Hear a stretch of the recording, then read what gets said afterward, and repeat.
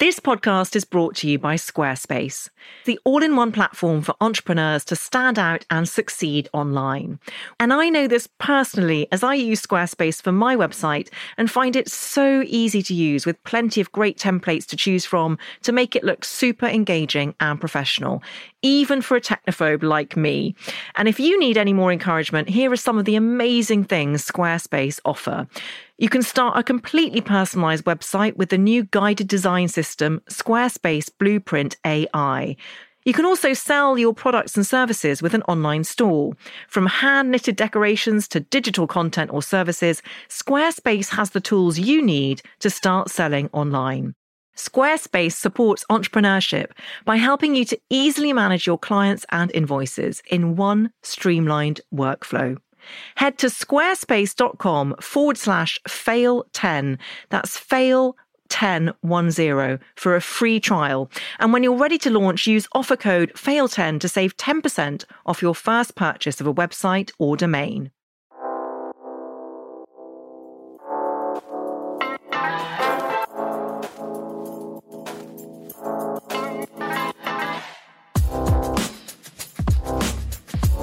Hello and welcome to How to Fail with Elizabeth Day, the podcast that celebrates the things that haven't gone right. This is a podcast about learning from our mistakes and understanding that why we fail ultimately makes us stronger. Because learning how to fail in life actually means learning how to succeed better. I'm your host, author and journalist Elizabeth Day, and every week I'll be asking a new interviewee what they've learned from failure. Camilla Thurlow is much, much more than a former Love Island contestant. But that might be how you first came to know her. She appeared on ITV2's hit reality show in 2017, went on that much overused phrase, a journey, and came second after partnering up with fellow contestant Jamie Jewett. The two of them are still together, which for die-hard romantics and reality television obsessives like me is utterly thrilling. Before Love Island, Thurlow worked for the Halo Trust and was involved in humanitarian mine clearance as an explosive ordnance disposal expert. The job meant her social life was dislocated by long spells spent abroad. The reason she went on Love Island, Thurlow said at the time, was to try and rectify that. This she achieved, but Thurlow was also keen to use her newfound profile for good.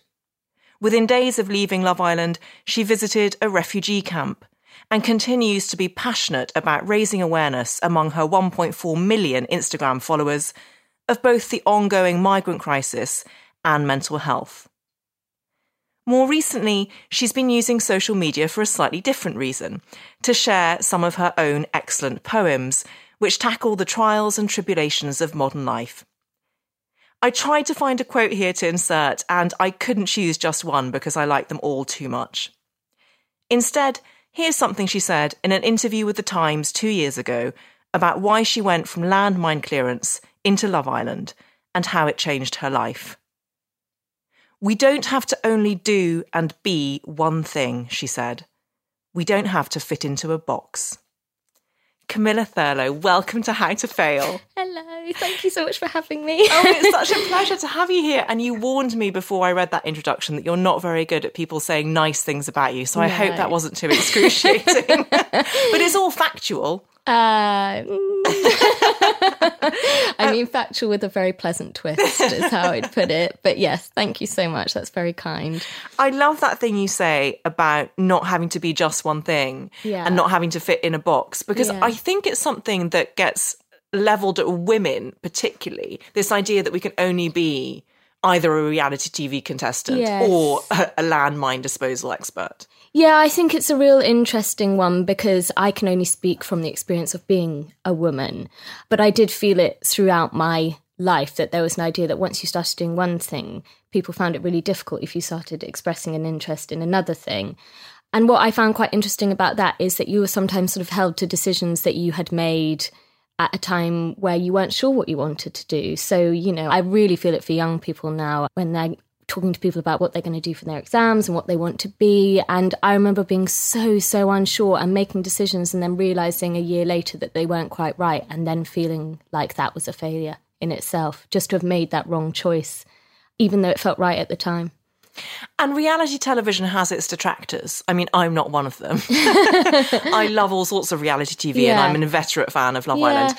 But what do you make of it as a genre now, looking back at your own experience? I mean, I think it's got a very real role at the moment in terms of we've gone through the last few years have felt, in terms of politics, in terms of climate change, quite depressing and often quite divisive. And that's been quite interesting to see play out, particularly on that social media stage, in that sometimes, you know, particularly with what goes on with some of the American politicians, not naming any names, but we can feel like we're sort of one tweet away from international disaster.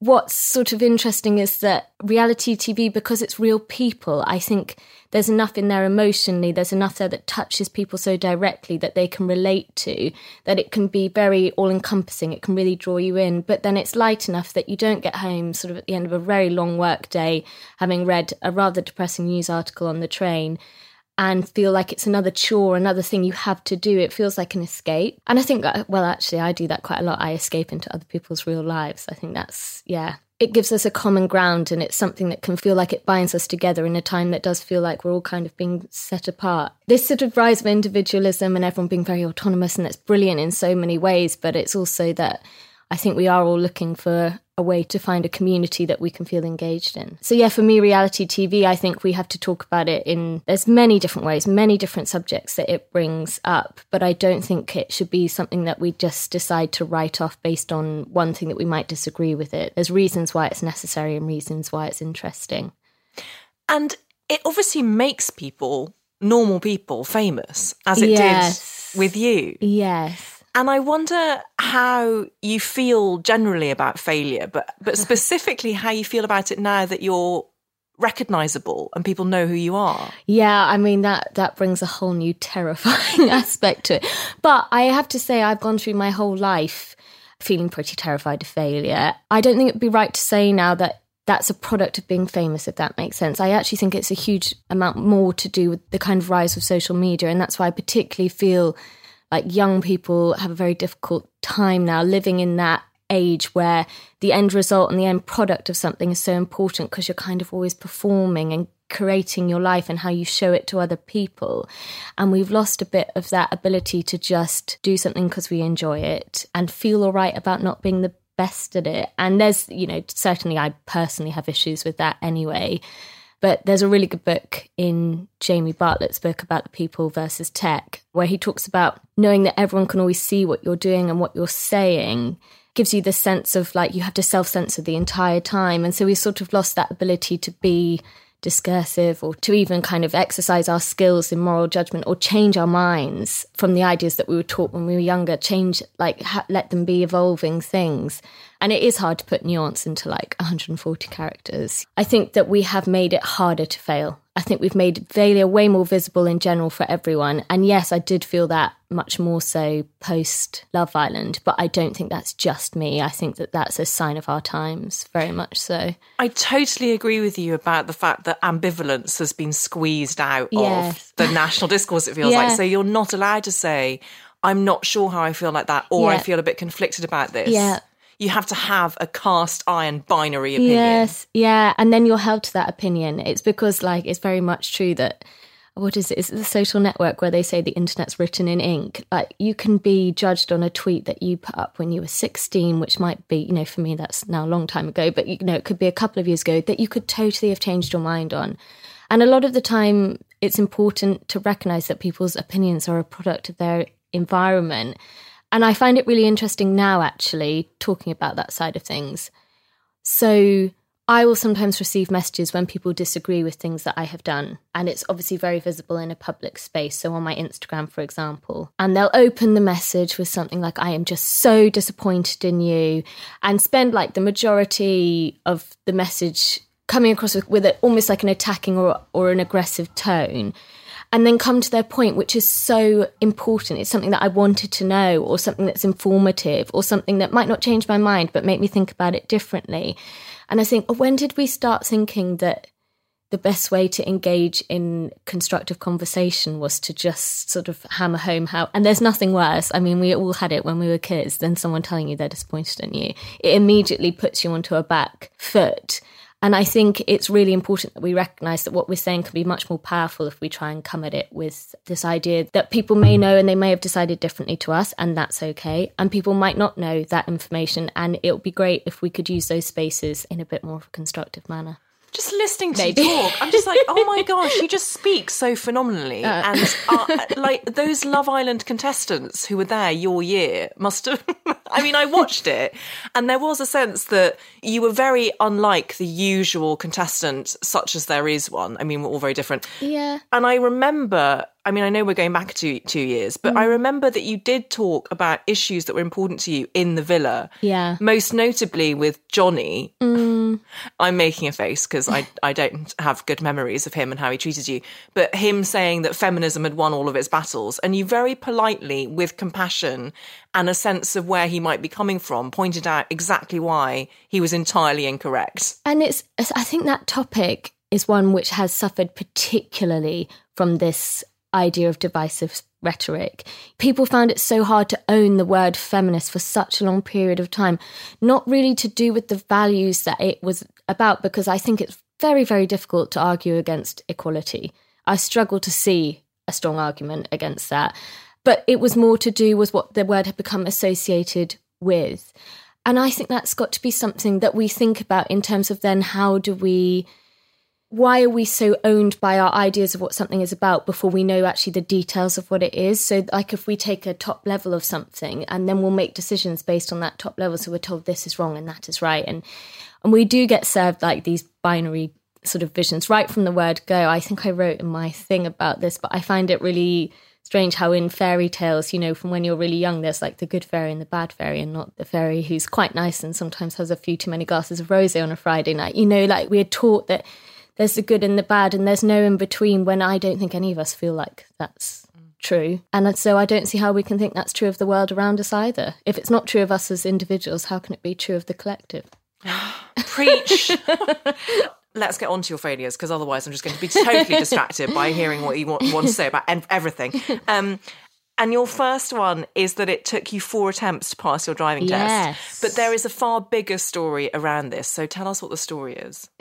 So my birthday's a summer birthday, so I turned 17 beginning of July, and I used to go away to school. So I just had this kind of summer holiday where I thought I'll practice, I'll learn how to drive, and by the end of the holiday I'll know how to drive and I'll take my test.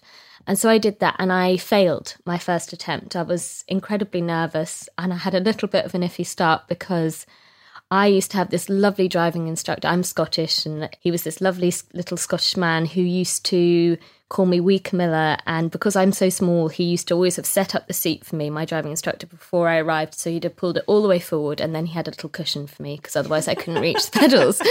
And so I'd never done it before. I'd never set up my seat. I always arrived and he'd done it for me.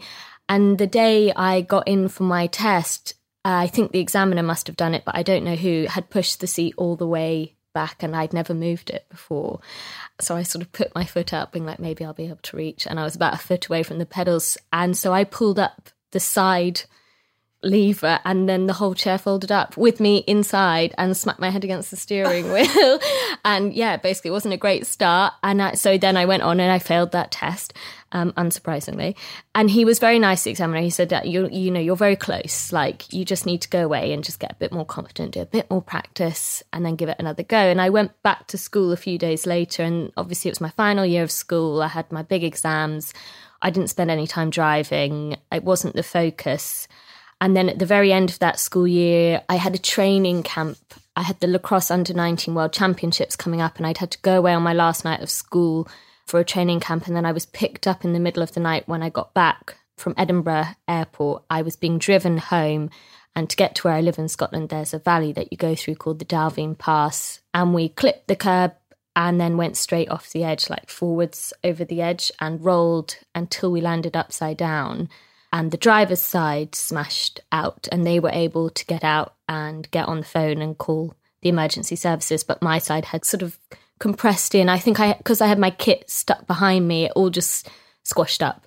And so I was stuck upside down. I had a bit of sunroof in the top of my head, and then the seatbelt strapped across, and I was in there for a fair amount of time while they found us, and then they did the whole cutting the door off and, you know, the pulley stretcher up. And I remember like coming over the top, my dad was there, and it was had that real dramatic element to it. You know, I ended up being pretty much okay. It wasn't nowhere near as bad as it could have been. And I was very lucky. I was able to get back into training after a couple of weeks, and I did go and play, which was the big thing for me. But I just became such a nervous driver after that, like an unbelievably nervous driver. You will see me driving around London and my forehead's literally pressed to the windscreen. I just don't like it, and I've never been good ever since. I second guess everything. So in a way, it did have a very clear, like, direct effect. And I went on to fail my second test in every way possible. I think I got 3 majors and 18 minors, which is, like, unheard of. It was just like, you can't do anything. And then I tried to take my third test in a village nearby that had a higher pass rate because I thought that would help, and I still failed. And I finally passed on my 4th attempt. But it did have a very positive influence on me as well. I can remember, I mean, the most obvious and quickest being that I was waiting for my A-level results at the time, and I remember I was so nervous. I'm very, like, I get very anxious about things like that. My mum was like, well, do you really think it's as important as you used to think it was now that this has happened? And so actually it changed my perspective of things. Because although you're talking about it very fluently, but that must have been a near-death experience. Yeah, so it's really, really interesting in that I can remember it happening so clearly. And I remember the person I was with was screaming, and I remember that I was completely silent. When we were rolling, my head was going backwards and forwards against the dashboard and hitting back onto the chair behind me. And I can remember being totally silent and not really feeling much in the way of fear or anything at all. I think there was like, I can't really explain it. It's only ever happened to me twice, and that's one of the times.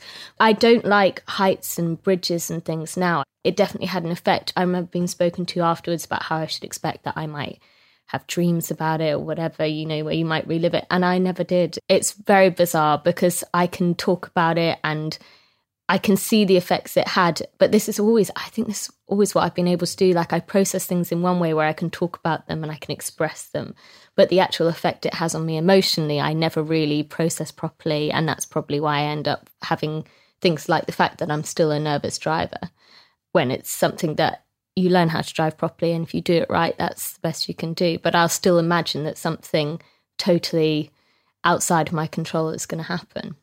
You mentioned there that it's happened to you one other time. Yeah. When was that? That was during a work thing. We were doing a multiple demolition, and we were firing off 3 pits, and the first 2 had gone, but the third one hadn't. And I was going back to check what was going on. And so at that time, you know, if there's a misfire, you're always wondering a little bit what's happened. I remember I had like a moment of really overwhelming fear, which I was really surprised about because I've never really felt scared in those situations, and then total calmness. And I could literally tell you, like, blade of grass for blade of grass at that demolition site, what I saw that day and how I corrected things and what went on. I mean, that would be the only other time that I would say I could do that. Obviously, we all think we can remember everything that happened in our lives, but those 2 events I have in like a way that I've never had any other memory, I guess. It's just absolutely clear. I could think about it as if I was reliving it. That's so interesting. And not that I seek to compare this experience to those 2 very traumatic ones, but I was mugged at night on a street in London by 4 men. And similarly, I was not scared, I don't think. I was very calm in the sense that I thought very practically. I was like, they're not taking my bag because I've got my keys in it and I need to get home after this mugging's taken place. Like, genuinely. And I did manage to hold on to my bag, and one of them hit me across the face, but it wasn't painful. Yes. And I didn't feel fear until after the event. Yeah, exactly. And then I think that idea of having to process, you know, because you weren't afraid at the time, and then if the fear starts coming afterwards, or it will come the next time you're walking down a dark street and things like that. Well, I never properly processed a lot of that because it comes out in events that are separate. You can't resolve what happened the first time, so it comes out at other moments. And I think that speaks a lot to how sometimes we process failure as well. will like shut it away. At the time, it's too difficult and it's harder to kind of acknowledge. But then as soon as you're in an event that kind of reflects that again or reminds you of that, you find it much harder to deal with. And it has this cumulative effect, certainly.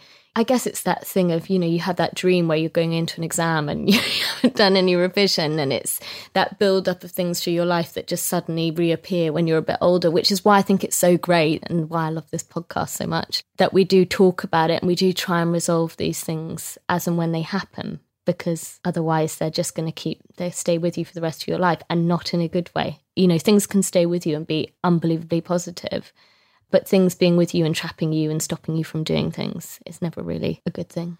I have that dream all the time, by the way, about sitting in an exam, not having missed the relevant module. Yeah. But I remember reading this thing that you said about your reasons for going into Love Island was partly because, as I mentioned in the introduction, you felt dislocated from your social and personal life. And that was partly because when you were doing these incredibly difficult and sometimes terrifying things for work, and you were in Afghanistan or Cambodia, you didn't want to worry your parents. So you weren't expressing to the people closest to you what was going on.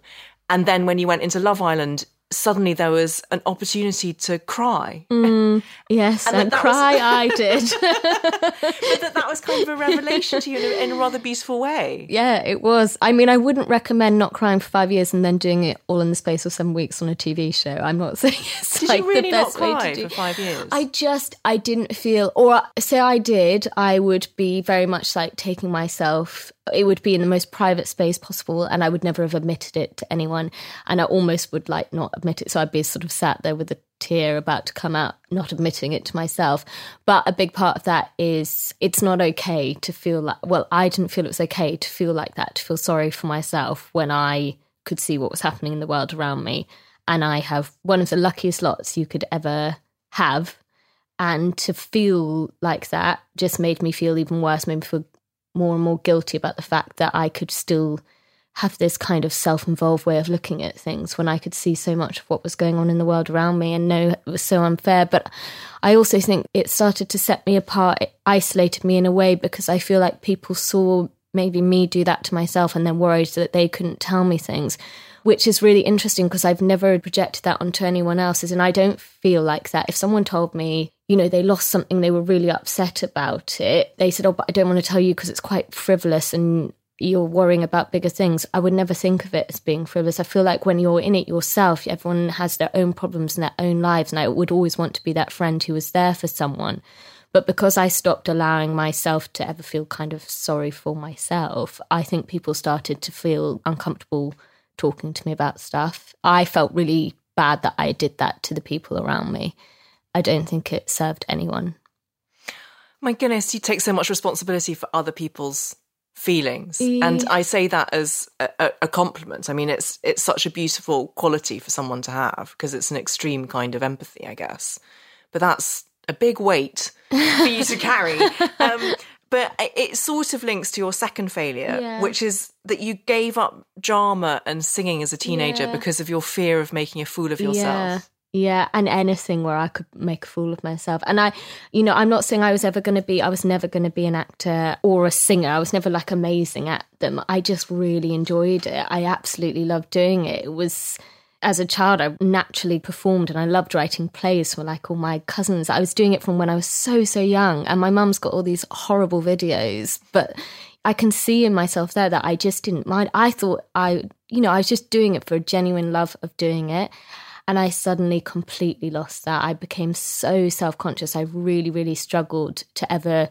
I just didn't like being centre of attention. I liked to fade into the background.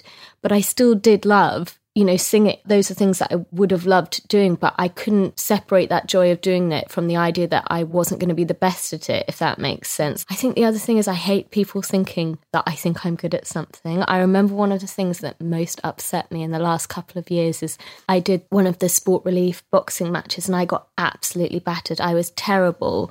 But I loved the process. The process came at a time for me where I was having a bit of a tricky time, and the training each day gave my life so much structure, and the instructor, the guy who trained me, became such a good friend, and his whole family became our friends, and it was a really good thing for me, and I took so many positives away from it. But obviously in the public eye, I failed because, in the 6 minutes that is the actual match, I lost. And about a week later, I was doing an interview. In that week, I'd been working really hard in myself to make sure that I did take away from the positives from doing that match, because obviously being humiliated in public really doesn't sit well in me, and it hadn't sat well with me. But I was like, I cannot let this be an experience I see as negative when I've had 3 months of positives for 6 minutes of negatives. It's really important that I work on taking the good things away from things. And I was asked about it in an interview, and I tried to explain it like that. And then when it came out, I think it was about a month later, and I read it, the interviewer said that I hadn't understood how badly I was beaten, and that I hadn't got it, that I didn't get that I lost. And I felt there was an instant feeling of absolute shame that people could think that I hadn't realised I'd lost when I knew better than anyone. And if anything, I felt it, it's my face. Like, I felt it as hard as anyone. I knew exactly what had gone on, and I knew how hard that had been. But I didn't want to be the kind of person anymore that as soon as something bad happens, that I put it away in a box and I'll never do that thing again. And so, I instantly felt ashamed that people would think that I had thought I'd done all right. But then at the same time, I was like, I don't know why we don't collectively try and talk a bit more about the things we enjoy but aren't the best at. And we're quite often defined by sometimes the thing that we're not that good at or that we don't even like. Someone does accounting because that's their first job and they need to get a job, and that's great, and they do it, but they don't really enjoy it. But people will say, what do you do? I'm an accountant. And that's what they're defined by suddenly, by the thing that's least important to them. Whereas maybe they go fishing every weekend and they never catch anything, but that's what they get their happiness from. But you would never open with that, would you? So that was definitely an interesting point for me, because I realised how much shame I carry with failing and how that has affected the way that I've lived my life and how little I've done to counter that. And then I felt like the first step I took to try and counter it, it got kind of shot back at me. And also it was another person's perception that was shooting it back at you. Yeah, that was really interesting as well, because I think if you are the kind of person who does feel exposed and feel like people are judging you, another person's perception can be really crucial in how you approach things, because you feel like as soon as someone judges you as a failure, even if it's not something you saw as a failure, that's enough. That other person's perception is enough to put you off. And I think I did it all the way through my teenage years. As soon as there was something that I felt like other people thought I couldn't do, or I felt like I'd embarrassed myself with, that was it. I just stopped. Yeah, there's lots of things that I wish I had kept doing. And I'm not even acting and singing aren't necessarily the main things. I think what's crucial that I took away from it now is looking back. I don't know why that idea of having to be the best at everything was way more important than being happy.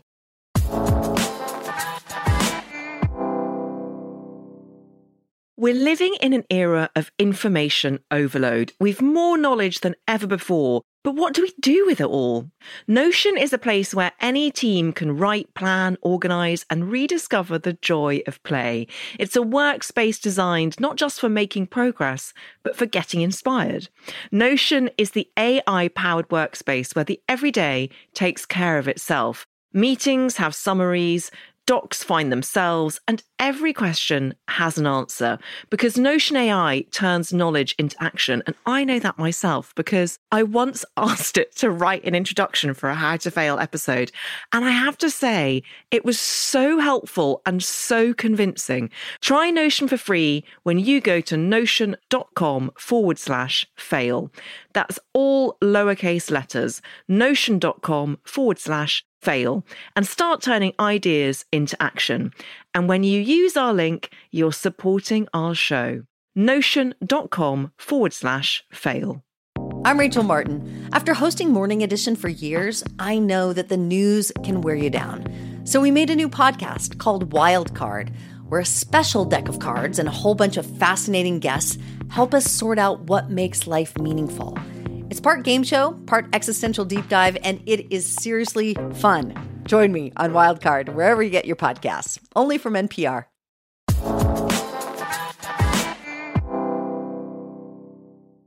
There's so much joy to be had in being free enough to be rubbish at something. Yeah, it is. And that was the other thing. I think that a big part of why I found relationships and friendships so hard for so long was that I thought if I wasn't like the best and the most perfect, that people wouldn't like me. And actually, when you kind of test a friendship is when you make a complete fool of yourself, or you're like willing or comfortable enough to do that, knowing that person will still like you or love you. Yeah, I think not letting people see you in any other light than the light you want to show them is when you are totally limiting your ability to form a close bond with people. And that's what I did for a really, really long time. I relate to this so much to the extent that the first session I had with my current therapist, one of the first things she said to me was, I think you care far too much what people think of you. Yeah. And my challenge as a therapist is going to be never letting you know what I think of you and how I'm reacting to what you're saying. Yeah. And it was tremendously astute, and it put me in a very uncomfortable position because then she's never revealed how she thinks about me. Yeah. And sometimes I just have to sit there in silence, and it's the most agonising thing. Yeah. But it's good for me. It's like immersion therapy. Yeah, it's interesting. I think that's probably the way to go about it, though. In fact, you've inspired me. I think I should do a bit of therapy on it. It's interesting because then you meet people who don't feel that way at all. And in some ways, it's like enlightening, isn't it? You see other people who don't care what other people think. You think, wow, I wish I could be like that, and I wish I could feel like that. But I don't think that unlocks the ability to think like that. If anything, it makes you think, so what's wrong with me? Like, how come I care so much? So yeah, I've definitely not tackled that problem. I still very much don't do things, and I'll still worry about what people are saying, and I'm still very affected by other people's opinions. Yeah, it's one of the things I'm sort of like most afraid of. So even with that perspective, even knowing that I wish I hadn't given those things up, still now it's ongoing, trying to talk myself into doing things because they're what I want to do rather than because of what everyone else will think. There was a lovely clip on, I think it was Jamie's Instagram recently, where he videoed you singing in the shower. And that clip now has such meaningful resonance that presumably you allowed him to put it up there, and you were caught off guard singing in a way that was as if no one was listening. Yeah, he did have to beg me, though. He was like, please let me. Because I'm actually very, around the house, I will always be like singing a stupid song. Even if I'm like, there's another clip on James' Instagram from somewhere, I put it on a story maybe, where I was asking him if he wanted to sit and watch a programme with me. And for some reason, I'm like singing it to him. But I was sat on the sofa and he was behind me, so I didn't realise he was videoing. And he thinks those things are so funny. And I'm like, oh, I don't know if I think that's fun. You know, when you watch yourself doing something like that, it's like, but that is a big part of who I am. But yet, for such a long time, no one would have ever seen that side of me. And I even think now, when I look back on the period of time I was in Love Island, that it was still a snapshot of me as a person. And obviously, those shows are a snapshot anyway, because they are an hour of 24 hours.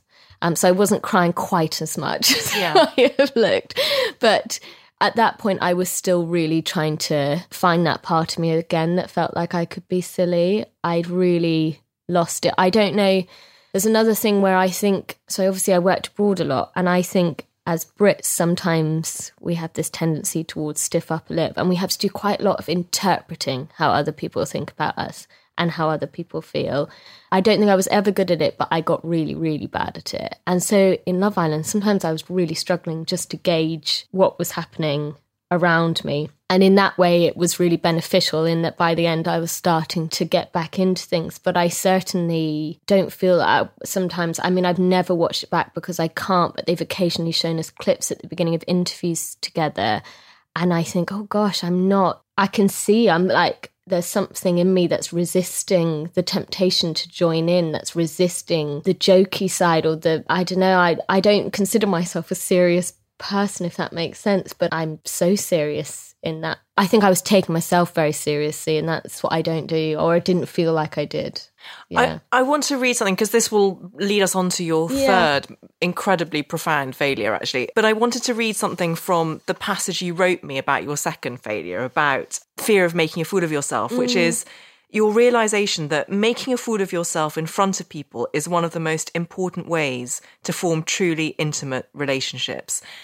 And I think that's so true. And it's something that I talk about a lot with failure. Like, the ability to be open about one's own vulnerabilities is paradoxically the source of one's greatest strength and connection. Absolutely. And that's why it really frustrates me, actually, when I hear people calling people who are compassionate or empathetic weak, because I'm like, you don't know how much strength it is taking that person to just keep going, because they are feeling everything of the people around them and they are taking on other people's burdens. And there's so much strength in allowing yourself to feel that way. And I'm not sort of talking about me here, I'm talking about anyone, because one of the saddest things I think I've seen, especially working in the line of work I worked in before, was the people around me, other people being told that because they were upset by some of the things that we saw, because they found it difficult, that they were weak and they had a problem.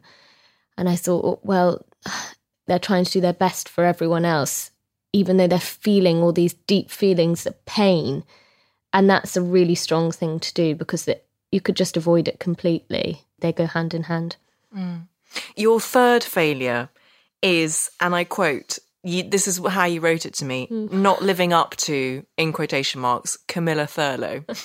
So your failure to be this persona that had been created for you. Yeah. Tell me about this. There's so much I want to ask you about this. Yeah. It's fascinating. I think, so for me, it's a bit twofold now, actually. So there's, first of all, there's the person that you sort of imagine yourself to be when you're a bit younger. So you think, oh, by the time I'm 23, I'll have achieved this and I'll be married or whatever it is.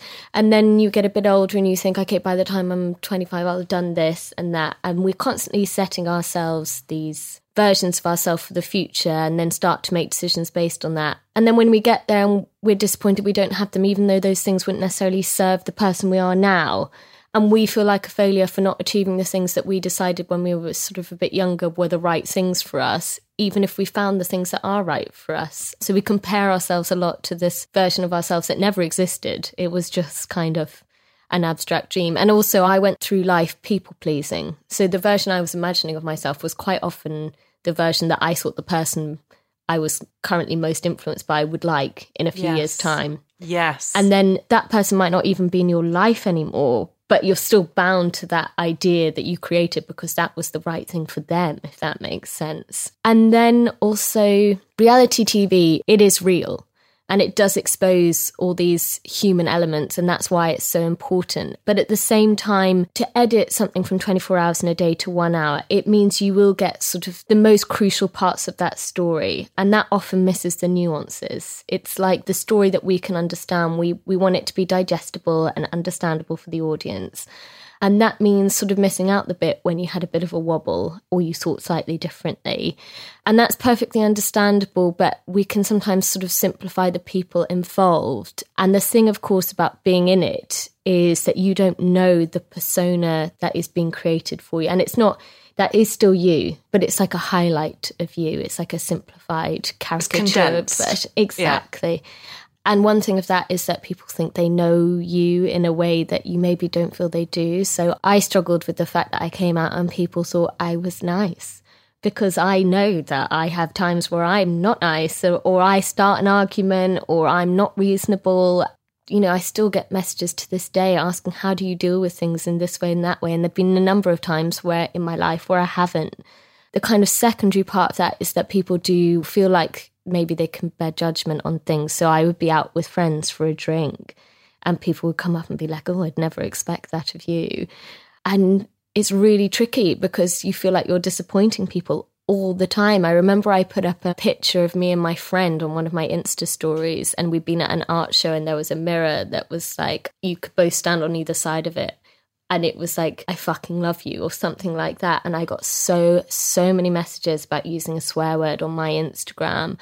And I found it really tricky because I understood why that might worry some people, particularly, you know, I know that I could have a younger audience because of the show. But equally, I thought, well, maybe if you don't want your daughter to see swear words, maybe we should be thinking about whether people should be on Instagram as a child.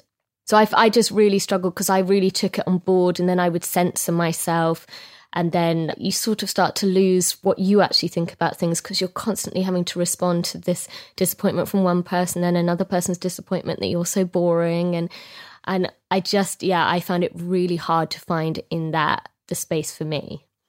And do you lose sight of who you think you are in the midst of this hall of mirrors? Yeah, and I don't think I knew myself that well anyway. I've never in my life really known myself particularly well because of this fear of failing. And a big part of that was I think because I didn't really, and this, I mean, it's a bit deep, but you can never be too deep for me. I've only realised it this year. I've turned 30 and I sort of went through this bit of a really low period, a real big struggle slightly earlier this year. And I'm actually still sort of coming off the back of it, which is why I quite like that we're discussing this now, because quite often I'll talk about things sort of 2 years afterwards. And, you know, when you're looking back on something, you can never actually feel how it really felt. But I was talking to Jamie. He said, I just don't understand how you can like look at the other people around you, love them completely, forgive them for their mistakes, not have a problem with that, and yet with yourself, you won't forgive yourself anything. So it all just gets too much for you. It's all on your plate all the time. You just carry it forward. You just won't let yourself leave it, or you won't forgive yourself. And I realised, and I was writing something at the time actually, and it was all about self-love. And I was sort of like, oh, so I don't really have any authority on this topic because I've never actually loved myself enough to let myself sit with my mistakes and feel them and still know who I am as a person. I felt like if I made a mistake, I was totally defined by that. And if I allowed it in, that was what I was going to become, rather than looking at it and feeling like, okay, we all do it. We're all human. Just give yourself a break every once in a while. Yeah. And it was a revelation. It was a true revelation. I feel very moved by that because life is texture. And I think a perfectionist is impossible, but also never real because you're not being honest about yourself. Yeah. And your imperfections make you more beautiful, so much more beautiful. Yeah. Like Leonard Cohen says, it's the cracks that let the light in. Yeah. And it's so interesting actually in a way in that I feel like the people who are all closest to me, the times where I felt closest to them is when they've opened up and said, I did this wrong and I need you to be here for me and I want to know how to make this better. And I felt like, oh yes, I can really help someone here. And yet I can't help myself. I can help anyone else, but to sit with myself and try and support myself when I'm feeling like in a moment of, I just descend into self-loathing rather than sort of looking at it and being like, right, what's the problem here? How can we resolve this? How can I make this an experience that's going to move me forward as a person? It just I go into like abject denial. It kind of relates to my second failure where I didn't like to make a fool of myself, but I hate making a fool of myself in front of myself as well. I took being perfect so seriously because I couldn't trust myself to really still love myself if I made a mistake. And you've referred there a couple of times to a tricky patch or a struggle. Yeah. What form does that take for you? Sort of two things happen, and one of them is kind of acute. So if I go to an event or anything, I always get anxious before events. I always find them difficult, whether they're kind of public events or personal events. I just really worry. But if I'm in a bad phase, that worry becomes almost paralysing. And then I go into kind of an avoidance technique, but I get panicked. And then I tend to be a bit, not more argumentative, but I'm more likely to react if someone, so if I hear, because sometimes people say, especially they'll sort of come up to you at like public events and things and they'll comment on you or they'll say something about your relationship and things like that. And I will be 10 times more sensitive to it. And then I react far worse to it. But then there's also kind of this constant feeling of unease just in general.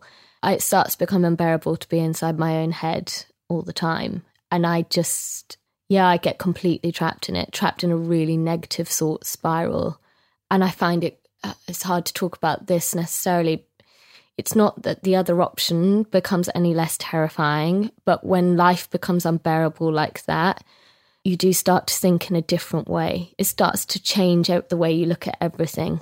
And it's difficult for the people around you, of course, as well. That's the other thing. And if you're a people pleaser, as soon as you start disappointing the people around you because of feeling like that, you're trapped in that. Again, it's just a constant negative spiral. When you talk about the other option being terrifying. Yeah, I mean, without being... It's, I mean, I don't know how to say this without being like a bit... You start to entertain thoughts of what not being alive would be like. And even if it's just sort of letting that cross your mind or whether it becomes a more serious thought pattern, that's when you realise, because it's not that becomes less scary or less worrying. It's just that you can't see how this feeling is going to go, this feeling of constantly feeling. And I'd had it before. So this year it was like a reoccurrence and was managed a lot better. But immediately previous to Love Island, I was in a very, very difficult phase. And like I really struggled to see any way out of it. And I think that's it. It's when you can't see a way out. There's no light because you don't think there's light at the end of the tunnel. And would you define that as depression? I don't know, because I haven't actually ever spoken to anyone about it in that way. So yeah, I guess I don't know. I don't feel I don't know. I know for me that there were big factors that were sort of things that I hadn't dealt with from before. So like things like PTSD and that side of things contributing to what generally just felt like I had lost. It felt like the world shifted and that I didn't know where I fitted in anymore. And I could not fathom how I would resolve that because I was unable to communicate with people around me about that feeling, and I couldn't even I wasn't being nice to myself, like as in I was sitting there thinking I don't fit and that's my fault, like I've got that, so I've got something wrong. And it becomes that thing where everything that people, so when people are making a joke and then you make the last line of the joke and then everyone goes quiet and you realise that you're not in tune. You're not in tune, yeah, and you're not in tune with anyone. You couldn't feel more lonely, and it's not because the other people around you aren't lovely and wonderful. It's you that seems to have the problem, and that's it, isn't it? You go into this very self-focused cycle, but I don't know if I would necessarily call it depression, because a big part of it is the way that I think and feel about the world. I talk about this actually in terms of keep your friends close and your enemies closer, that I see anxiety for me as so much of both, in that it has pushed me to do, being an anxious person, being a perfectionist, has pushed me to do some of the greatest things I've ever done in my life. And it's motivated me and it's made me do things I was afraid of and really want to see the world in a different way. But then as an enemy, it's been even closer. And the problem is because it has had these really beneficial effects in a way, it has made me motivated and ambitious. That voice in your head, you start to give it validity because you've seen success off the back of it.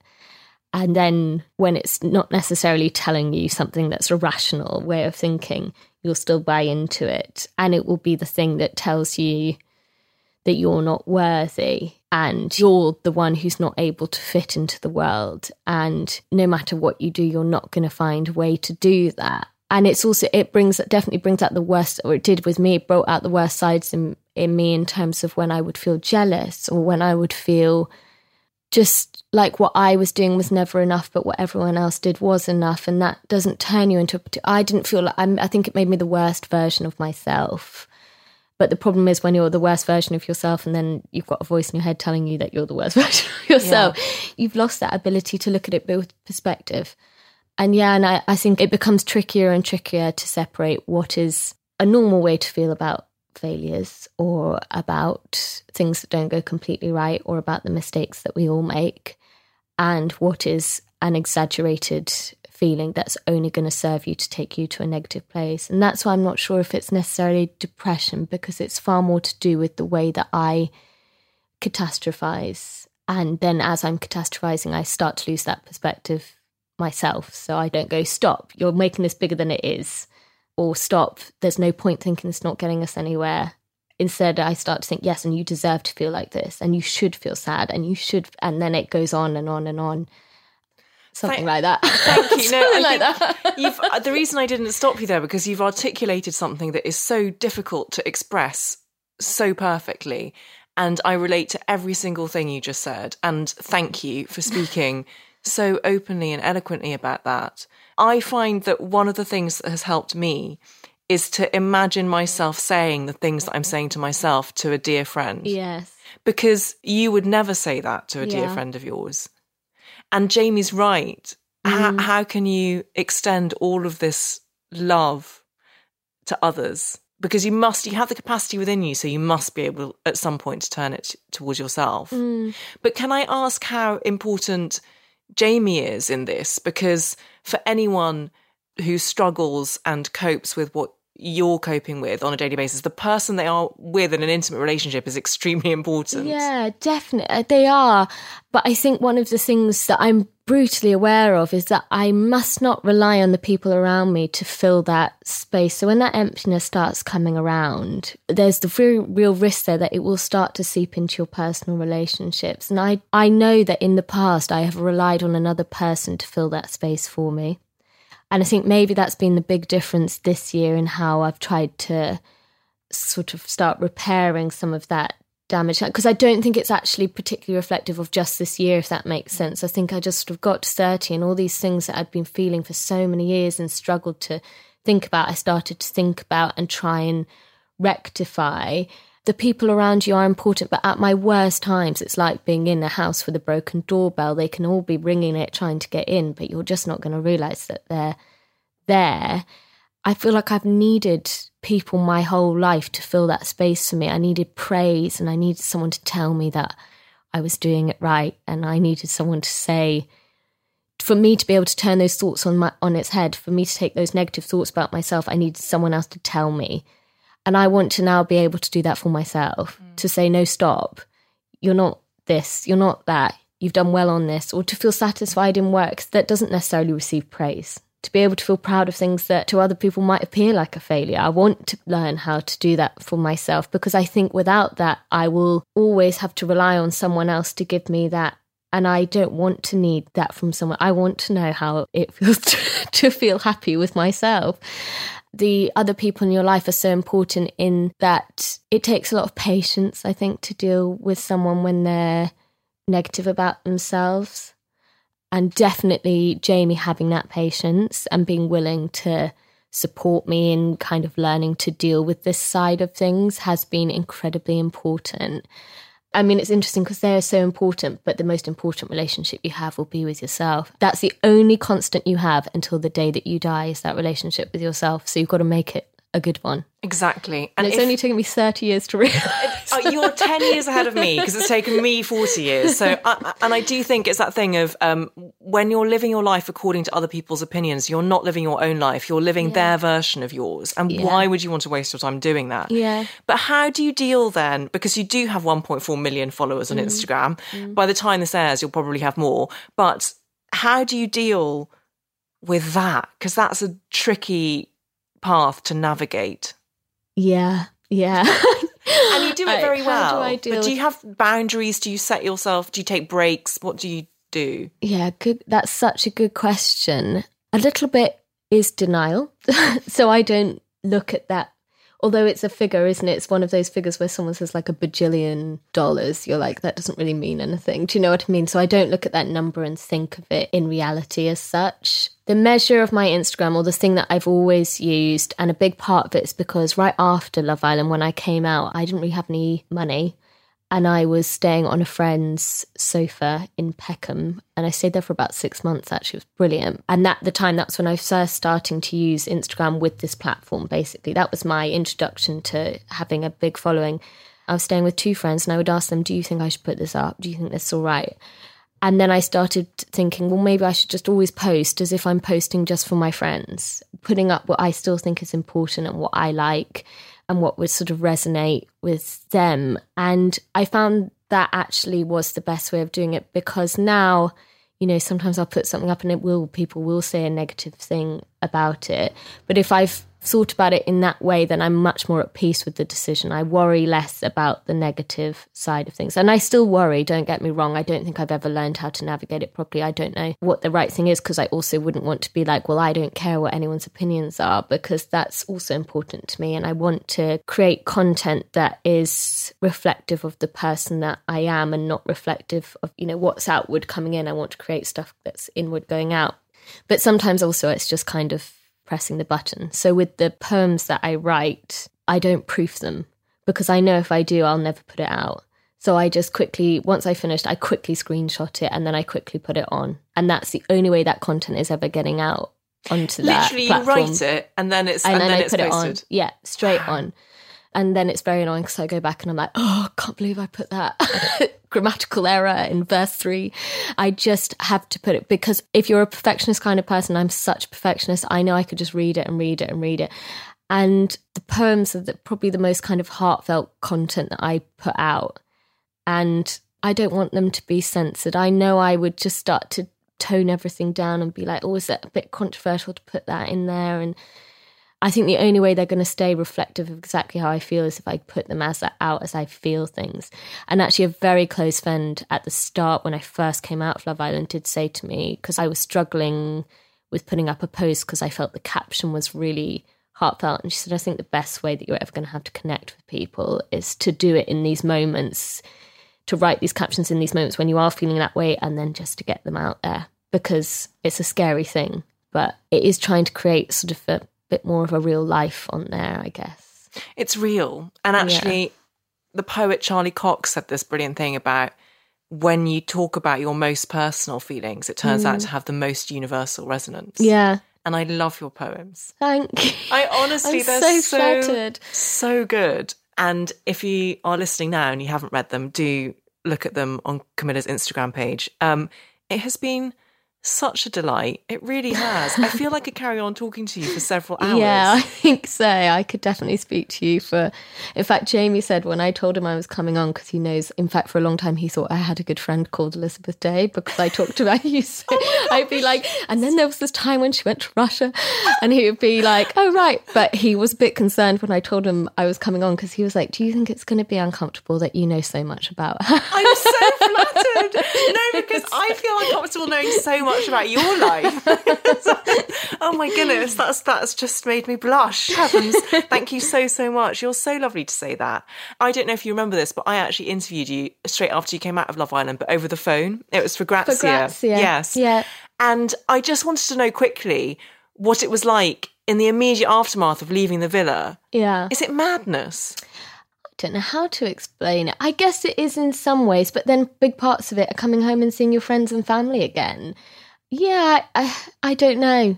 Yes, it sort of is, but then the whole 7 weeks has been, I guess, kind of some sort of badness, because it is so alien to spend that longer time in one place with a certain group of people.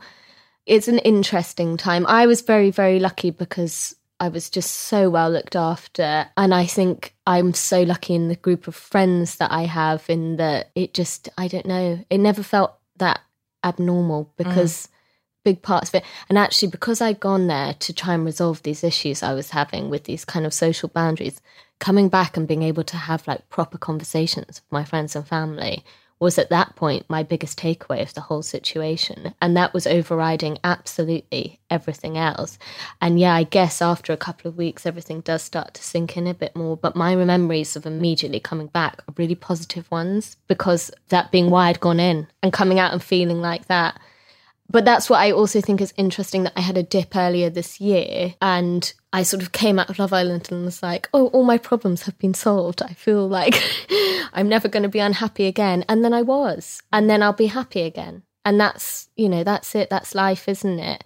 And that's why I'm quite glad to talk about this kind of now, 2 years on, because at that point, I think I was all kind of like, oh, everything's going to be sunshine and roses from now on. And I'm so back in touch with my emotional side. And I've worked out why I put up all these walls. And then I found myself doing exactly the same thing over again. And so it's just that reminder that you've got to keep working on yourself, and it's worth doing that work for sure. And I kept putting that to the bottom of the pile. You devalue yourself, don't you? You don't think you're worthy of spending that time and effort on. But if there's anyone who is, it's you. And I do think that you build up resilience so that the next time it happens, you become more aware more quickly of what's happening. Yeah, definitely. I think that I was able to recognise a lot more of the issues this time, and also that you learn a bit more where they're coming from. And that's really important, because that does give you some kind of... it's not that you're shifting the blame off yourself. It's that you're like, okay, but there's a reason why I feel this way, and therefore there's a possibility of me resolving it. And then there's also an option that at some point I'll undo that and find a way to move forward without it. It's a little bit of hope. Got to hope. That's such a great note to end it on. Camilla Thurlow, you can go back home and tell Jamie that the woman crush is more than mutual. Thank you so much for coming on. Thank you so much. Thank you.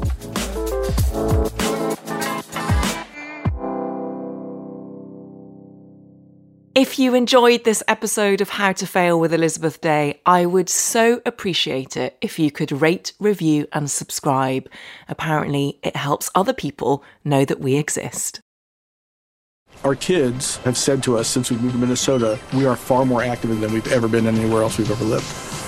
Moving to Minnesota opened up a lot of doors for us. Just this overall sense of community and of values that, Minnesotans have. It's a real accepting, loving community, especially with 2 young kids. See what makes Minnesota the star of the North. New residents share why they love calling it home at exploreminnesota.com/live.